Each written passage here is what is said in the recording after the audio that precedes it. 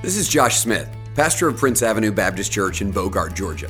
Our mission at Prince is simple, leading people to trust and follow Jesus. And it's our hope that this sermon would help accomplish that mission. For more information about our church, visit us at pabc.org.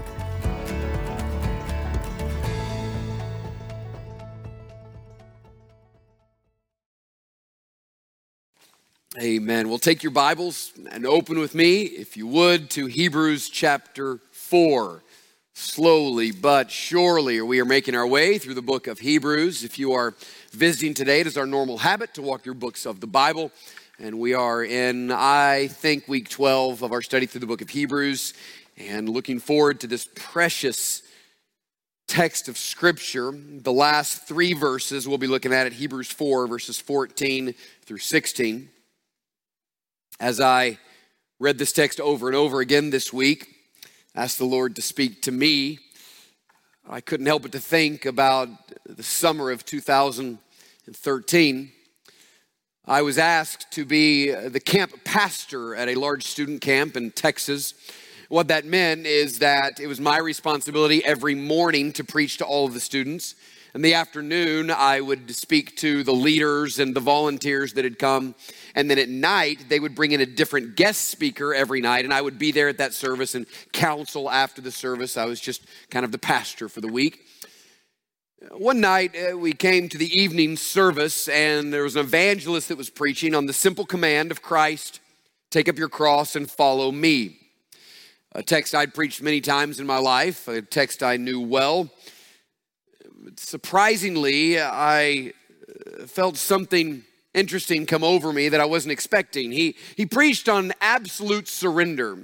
Not only that which we do the moment we come to Christ, which we do. When we come to Christ, we say, Lord, we trust you. And in response to that trust, we choose to follow you. And we begin a life of following Jesus. That's what it means to be a Christian. But Paul said, I die daily. And so there is a continual surrender of our wills to the will of Jesus Christ.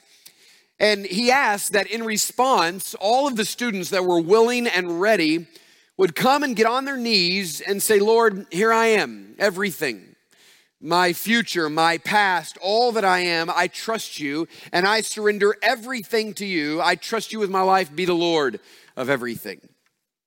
As I watched students leave their seats and come to the front where they got on their knees, I thought to myself, I'm not sure I can do that right now. I didn't feel nervous or anxious. I just felt afraid. I was worried at what would happen if I did that. And again, I had done this plenty of times before. I was a believer in the Lord Jesus Christ and trusting the Lord. But my life was good, and my family was good, and my marriage was good, and my kids were doing good, and I liked my church, and I didn't want to leave and go someplace else. And I just started thinking, if I surrender kind of afresh to the Lord, He's going to do something, and I'm good. I don't want anything new to happen. And I really felt afraid.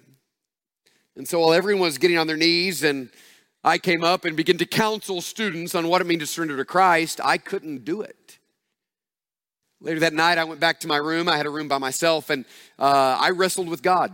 Almost like never before, all night, just kind of thinking about this and wondering why I felt so afraid in this moment. And the next day I got in the car and I began to drive back home. And throughout the car ride, I was wrestling with the Lord, just feeling like I was unable in this moment to say, Lord, I trust you. I'm good. I know you're going to do what's right, and I trust you. And somewhere on that car ride, I remembered a verse. I didn't know the reference, but now I know that it's in 1 John 4:18. But I remembered this little phrase, perfect love cast out fear. And what I realized in that moment is that if Jesus loves me perfectly, then I never had to be afraid to give myself fully to Jesus, because everything He was going to do was going to be for my good. That He loved me like a father loves a child, and He's not going to lead me in harm. And although it might cost something to follow Jesus, as we're told it will be for my good. And really the question here was not whether I was willing to surrender, but the question was, do I actually believe that Jesus loves me? God taught me an important principle in that moment that I've thought about time and time again. is that the commands of Jesus confront us. We are confronted with the strong commands of Jesus. But listen, it is the heart of Jesus that compels us. So we're confronted with a command of Jesus. Do this, follow me, take up your cross. But what compels us to come to Jesus is not just the command, it is the heart behind the command. And this is really how it's supposed to work. We're supposed to be drawn to Jesus as we see his heart. People often wonder, what was it about Jesus that made sinners and tax collectors, and maybe even people that wouldn't normally come to the modern church, want to be with Jesus and eat with him and get close to him? The answer is, there was something in his eyes. There was something in his heart. There was something about his spirit that drew lost people to himself. This is Matthew 11:28 that we talked about last week. Come to me, all of you who are weak and heavy laden. So we're confronted by a command. Come to me. It's a command. But then he says this, because I am gentle and lowly of heart. So it's one thing to hear the command and to mentally understand that Jesus commands I come to him. It's another thing to see his heart. That his heart is kind, and he himself, although God in the flesh, is accessible. And he is longing for us to come to him, because as we do, we find that following Jesus is not the hard part. Sin is the hard part. He is easy, and his burden is not heavy. It is light. See, what confronts us is the command, but what compels us is the heart of Jesus Christ. Do you know how you end up being a joyless, lifeless, bound up Pharisee? Do you know how you end up being a condescending legalist? Is you focus on the commands of Jesus but miss the heart of Jesus. That's how that happens. If you want to find a church that is overly legalistic and always condemning towards sinners and never loving and doesn't have a gracious and a kind and a merciful heart, is because behind that church somewhere is someone that doesn't understand the heart of Jesus for sinners. They got the command, they just missed the heart. One of the things I love about Hebrews 4 is it combines both these strong truths and these strong commands with the heart of Jesus. And we need that, because the reality is you will never really fall in love with Jesus. Listen to this. You will never really fall in love with Jesus unless you come to know his heart. You may believe him, you may follow what he says, you may do all the right things, but it's possible for you to follow the rules your entire life and never have a real love for Jesus. And if that's true, it's simply because you never got to know his heart, because if you know his heart, you will fall in love with him. Hebrews 4 reminds us that behind all of these strong commands, there is a really incredible heart. There are 4 big commands in chapter 4 of Hebrews. We saw 2 of them last week. The first one was in chapter 4, verse 1, where it says, let us fear. The next one was in verse 11, where it says, let us strive. And these 2 commands, let us fear and let us strive, come out of the illustration of chapter 3 and chapter 4 of the Exodus generation, who knew the word of God. They heard the word of God over and over. They had been around the people of God, and yet they missed God. Why? Because they didn't believe. That's the last word of verse 3. They did not enter because of unbelief. So what happened? Well, a common problem even in the church today. They knew the answers, they heard the promises, but we know they didn't actually believe the promises because they failed to walk in the promises. It's one thing to say you believe in Jesus, it's another thing to walk by faith. True believers are those, Hebrews 10 and 11, who walk by faith. They hear the promises, and evidence of the fact that they trust in the promises is that they walk in them. So Hebrews 4 at the beginning says this, listen, be afraid that you might be around the people of God. You might have heard the word of God. You might know the truths of God, but you don't have saving faith because you've never stepped out and trusted the Lord with your life. So it says, then strive to stay close to him, that you wouldn't fall by the same sort of disobedience. It is this call to daily take up your cross and follow Jesus Christ. It's simply saying, make a choice, trust and follow Jesus.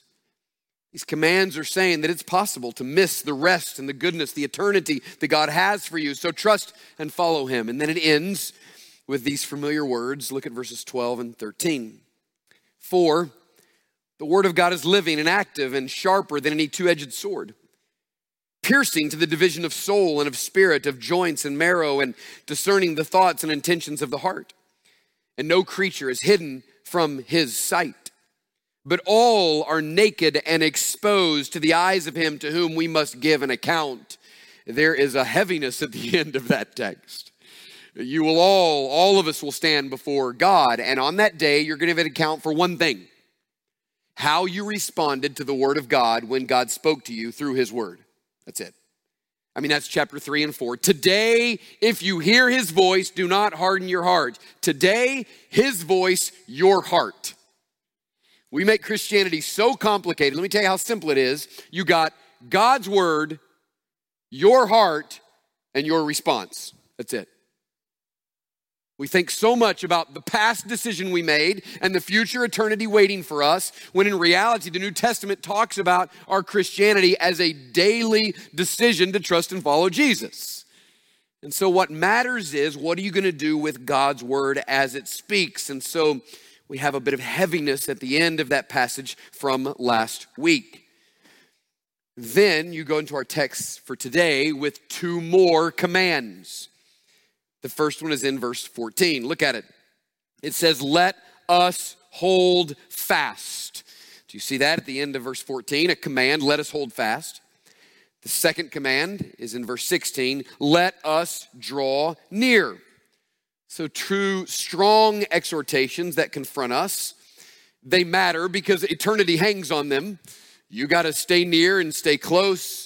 Draw near to the throne. So today hangs on them. Your ability to make it through today is holding on to Jesus and drawing near to his throne. So these are big commands and they confront us, okay? Stay close to Jesus, draw near, hold fast.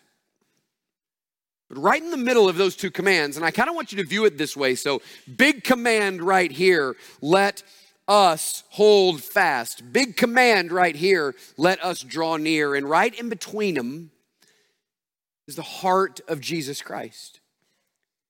It is as if the author of Hebrews says, listen, you've got to obey these commands, but let me tell you the motive for doing it. Let me tell you what is going to draw you into obedience. Not just your willingness to do whatever God says, but because you have seen the heart of Jesus and there's nothing you want to do more than draw near to him. I'm so thankful that in the heaviness of this study, which I think we might have felt over the last 12 weeks, we come to a little verse right here at the end of chapter 4, and it reminds us that behind all of these commands is a really precious and tender heart. And so I want to read for us verses 14 through 16, and I want you to notice some things. Notice the commands, notice the heart of Jesus, and then notice the connection between those two, because you're going to have words like since, and then, and for, and let us then, which show us the connection between the heart of Jesus and the commands of Jesus, what confronts us and what compels us. If you're there, say amen. It says, since then, we have a great high priest who has passed through the heavens, Jesus, the Son of God. Let us hold fast our confession, for we do not have a high priest who is unable to sympathize with our weaknesses, but one who in every respect has been tempted as we are, yet without sin. Let us then, with confidence, draw near to the throne of grace, that we may receive mercy and find grace to help in time of need. Two strong commands held together by the picture of the heart of Jesus, everything rooted in the heart of Jesus, everything that is compelling you to come and to be obedient this morning is a recognition of his heart for you. That's what's going to draw you in this morning to obedience. And it begins in verse 14 with this really glorious truth. We have a great high priest. That's a great phrase. We have a great high priest. Now, this is really the introduction of what's going to be a major theme in chapters 5, 6, 7, 8, 9, and 10. We're going to be talking a lot about the high priest. We'll talk about it more when we look at chapter 5, verses 1 through 3. This is a bit of challenge for us because we're not really familiar with this. We have not grown up with a high priest. And the sad reality is, I know not you, because you would never do that, but a lot of people have skipped the Old Testament. And when you skip the Old Testament, you don't understand the New Testament. And so here's a letter written to a bunch of people who knew the Old Testament, and because they knew the Old Testament, he didn't have to spend 20 minutes explaining it because they knew it, which should be the reality for all of us. And so they understood what the high priest was, and they knew that God loves people. He always has. He's got a heart for people, and he wants a relationship with them, but he can't because sin keeps people away from God. And so God has created this high priest who is a mediator. On behalf of men, he works to bring them to God, and he offers sacrifices for them, and he prays for them, all that we might come near to him. And so look at what it says. I just want to read briefly 5, 1 through 3. For every high priest chosen from among men is appointed. What's his job? To act on behalf of men. So it's because God loves us in relation to God. To offer gifts and sacrifices for sins. And he can deal gently with the ignorant. And that's not somebody else, that's you, that's me, okay? We're the ignorant and wayward. Since he himself is beset with weakness. Because of this, he's obligated to offer sacrifices for his own sins, just as he does for those of the people. And no one takes this honor for himself, but only when called by God, just as Aaron was. So God appointed Aaron as a high priest, the probably most famous high priest of the Old Testament. And he appointed them on behalf of men to work and bring men to God. And he did this through the Day of Atonement, this annual sacrifice for sins, where Aaron would sacrifice for his own sin and the sins of the people. And he would do it again the next year and the next year and the next year. But this passage says in verse 14, we have something better than that. We have a great high priest.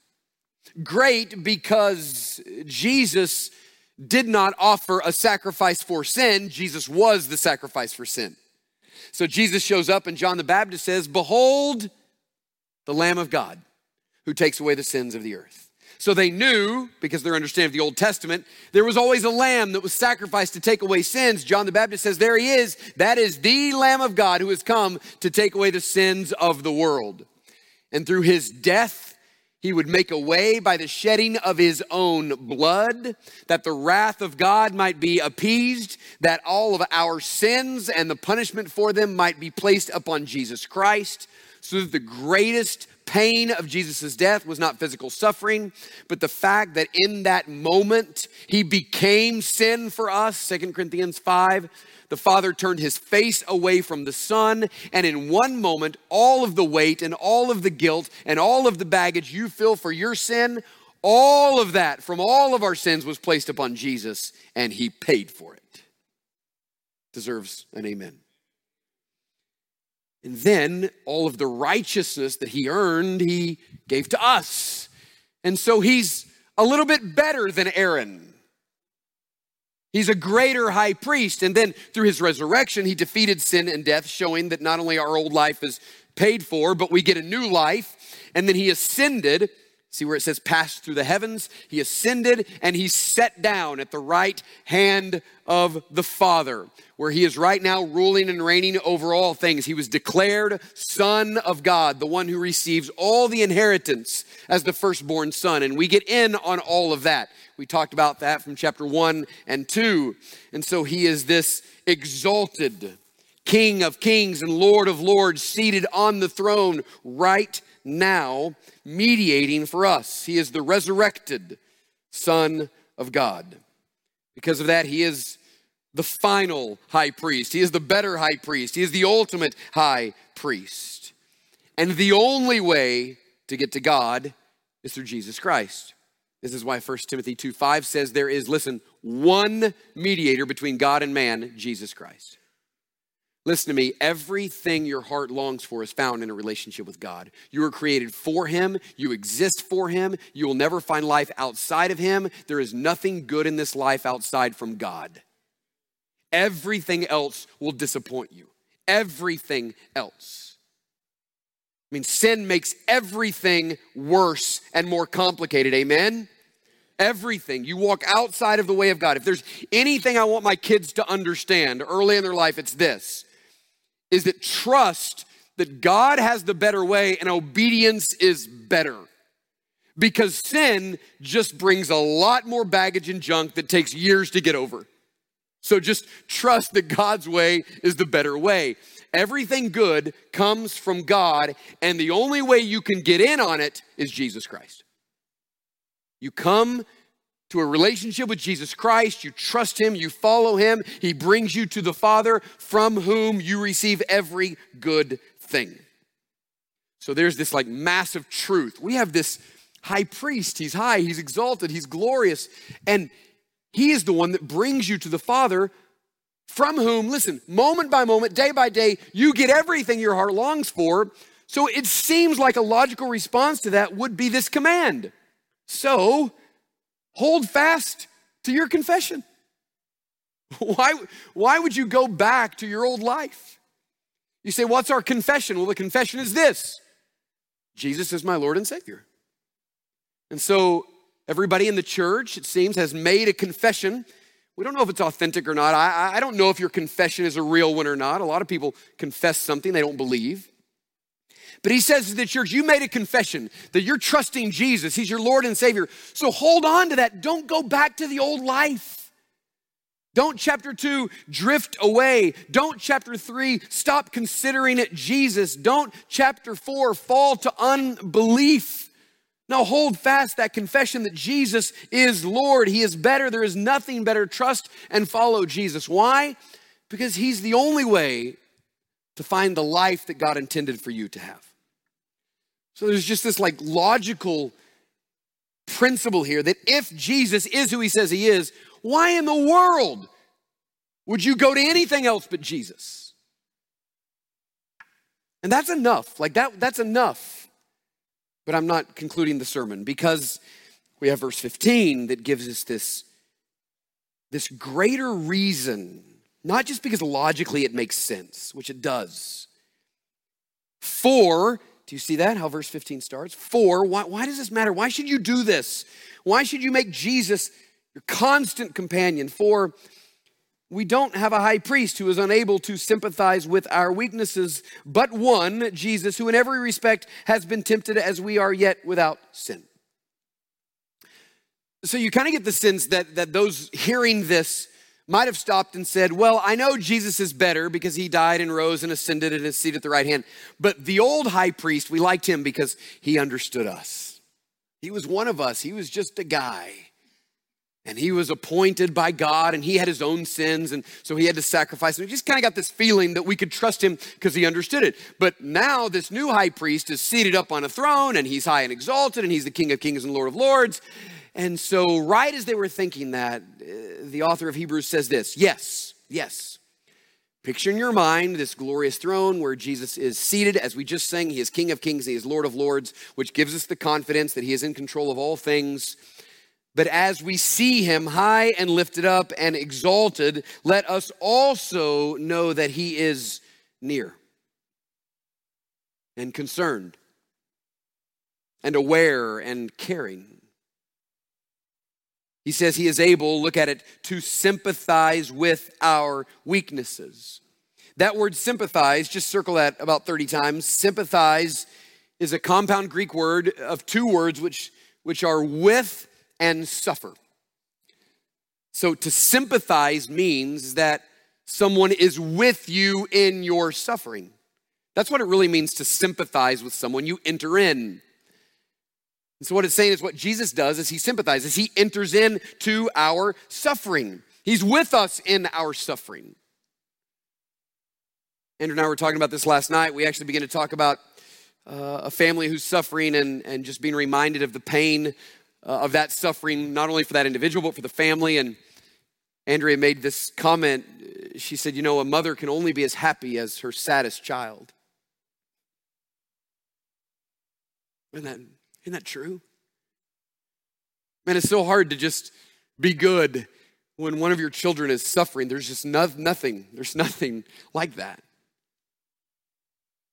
What this text wants us to understand is that Jesus feels this. He has come to bring many sons to glory. He feels the weight of your pain and of your suffering. And yes, he is in heaven and he is high and exalted. He's King of kings and Lord of lords, but he feels the weight of all of your pain and suffering. He has a love for you that is so deep that his heart breaks when yours breaks. And what the author of Hebrews does that's so important for us is he takes us by the hand and he leads us to the throne, and we're in awe of the glory and majesty of Jesus Christ. And then he says, listen, but come closer. Because I want you to not only see this with your eyes, I want you to know this with your heart, that the one who is on that throne feels everything you feel. Every pain, every weight, every temptation, he knows it all. Because, look at what it says, in every respect, this is unbelievable. In every respect, he has been tempted as we are. Without sin, yes. Tempted nonetheless, absolutely. The fact that he did not sin does not make his temptation any less. He faced the devil one-on-one in his temptation. In every way, Jesus was embarrassed. He was shamed. He was misunderstood. He was falsely accused. He was rejected. He was lonely. He was tortured. He was killed. He knows what it's like to be betrayed by friends. He knows what it's like to be hurt. He knows what it's like to lose a loved one. All of those things he knows. And because he knows those things, when you go through those things, he understands them and he feels them. You've got to know something about the heart of God. He feels so deeply for every pain you feel.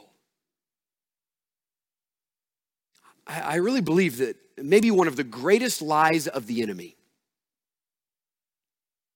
is when he tells you that no one understands.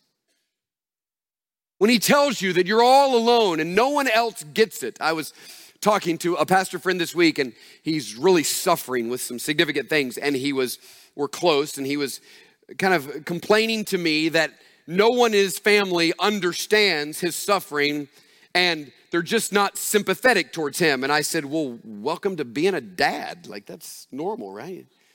Nobody's stopping their lives to feel sorry for you. This is marriage, right? This is just normally how it happens. I said, listen, the comfort is not in the fact that every time you walk in the house, everybody stops and wants to know how you're doing. The comfort is this, is that when it feels like no one else cares, there is a Lord who is seated on the throne who feels every single bit of it. There's nothing you are feeling that he does not feel with you. Looking at the news this week, I don't do that very often, to be honest with you. But I noticed that in Yemen, which has had years of civil unrest, it said that because of all the lack of infrastructure and all of the unrest that's been there for years, they believe that 400,000 children in Yemen will die of malnutrition this year.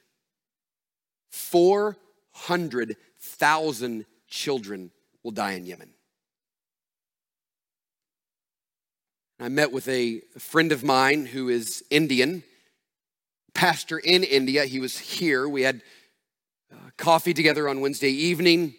And I said, man, what's going on there with COVID? He said, well, they're saying 4,000 a day, but they don't know the real numbers, because what happens is if you have a family member that dies of COVID, they take the entire family and quarantine them, not at home, but they remove them from the place they live and quarantine them, and many are even dying in that quarantine, so no one wants anybody to know that they have family members dying, so they just dispose of the bodies and don't tell anybody. Tens of thousands dying. Now, I was confronted with my lack of Christ-likeness when I noticed my ability to read those stories and in about 30 seconds move over to see what's happening in the golf tournament today. Now, that may just be on me. Maybe you don't do that. Maybe you stop and weep. But it's really sad, my ability to do that. Let me just say something. Jesus can't do that. He doesn't do that.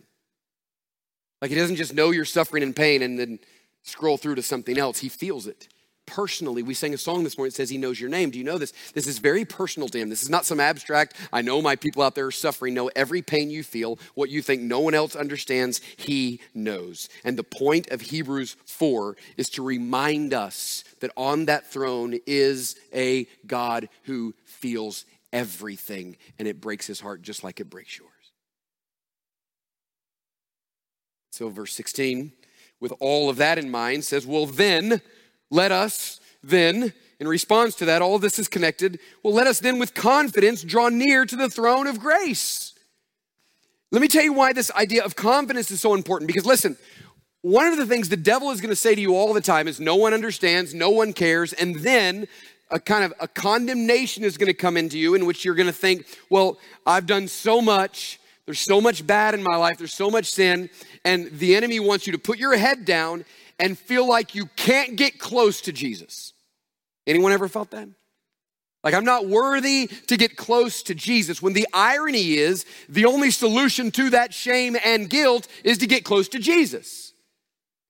But yet the enemy will remind you of how terrible your life has been and all of the things you've done and keep you from Jesus, when the command here is that based upon the fact that he is this high and exalted and great high priest, and you are incredibly needy, and he understands everything you're going through, you should with confidence go near to him.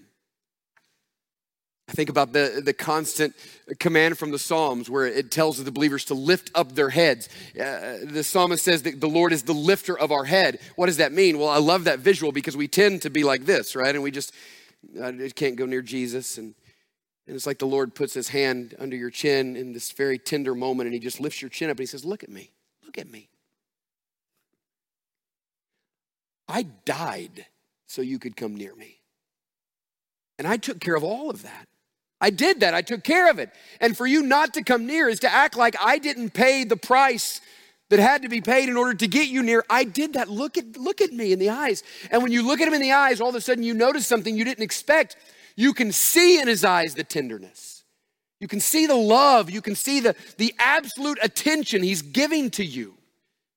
And he's saying, just come near. Don't go anywhere else. And where you're going near, look at this. This is a phrase worth underlining. You're going to the throne of grace, the place in which you find there every single thing that you need, that we may receive mercy and find grace to help in time of need. Now, circle the word mercy and grace, okay? This is simplistic, but I think it'll help. Mercy really means here the idea of forgiveness for past failures. Grace means the help for current struggles. So when you come near to Jesus, here's what you get. You get a reminder that the past has been paid for through Jesus, and you get the current help that you need. Those are the two things you need every day. You need to be reminded that your sins have been paid for and you're right with God because of Jesus. And you also need to be reminded that everything you need today, he has for you. So when you get near, you find mercy and grace. And look at the last phrase, to help in time of need. I read one commentator who said that last phrase should be translated, what you get when you come to the throne of grace is real-time help. I like that. What do you get? You get real-time help. You don't get to put on hold. You get real-time, in-the-moment help when you come near to the throne of grace, but you must draw near. Do you see how these commands flow from his heart? I just want you to get this, that all of these commands flow from a God who wants what's best for you, and he loves you and he feels for you. So he's saying, listen, don't run anywhere else but to Jesus, because I've got everything I've got. So come to me. And then he says this, I know it's hard, and I know you're struggling, and I know there's temptation, and I know there's pain, and I want to be in that with you. I want to help you with that. So come near. Every single command flows out of a God who longs for you to have everything that he has. It all flows out of his desire for your good. So we see his ability to help you, his desire to help you, his ability to give you everything your heart longs for, and his desire to give you everything your heart longs for. And out of those two things, this command comes that, so just get near to Jesus. Every moment, every day, draw near to him, come to his throne of grace with confidence.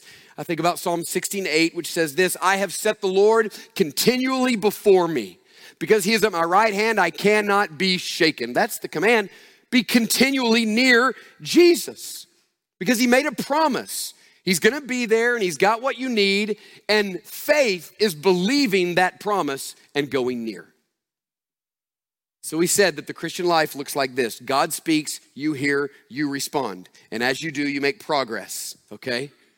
So what God is saying today is this. He has good for you. He has help for you. He understands you. So stay close and draw near. And the only question this morning is this, are you gonna do it?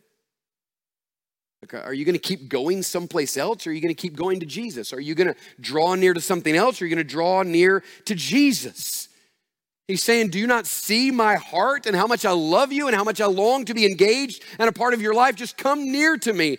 But that's where you have to step in and say, I'm gonna choose to walk by faith and I'm gonna keep Jesus close and constantly go near, believing by faith that I find there everything I need. Let me tell you the rest of the story.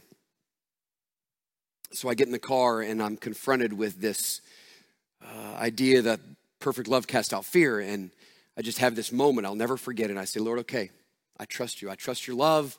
I trust that your heart is good. And I want to give myself fully to you afresh, whatever that means. I go home the next day, Andrew and I go to the doctor and find out she has stage 4 cancer. So I have to process this. And my first way to process this was see. Like I knew that if I surrendered to the Lord, something terrible was going to happen. That was the way I thought about this. But that's not what was happening. Here's what was happening. The Lord knew in order for us and our family to be who God wants us to be, that we needed this situation. And so he put it in our lives. And he wasn't bringing me to that moment a day earlier to say, look what happens when you surrender. He was bringing me to that moment because he knew that before we went through that, I needed to be reminded just how much he loved me. That was it.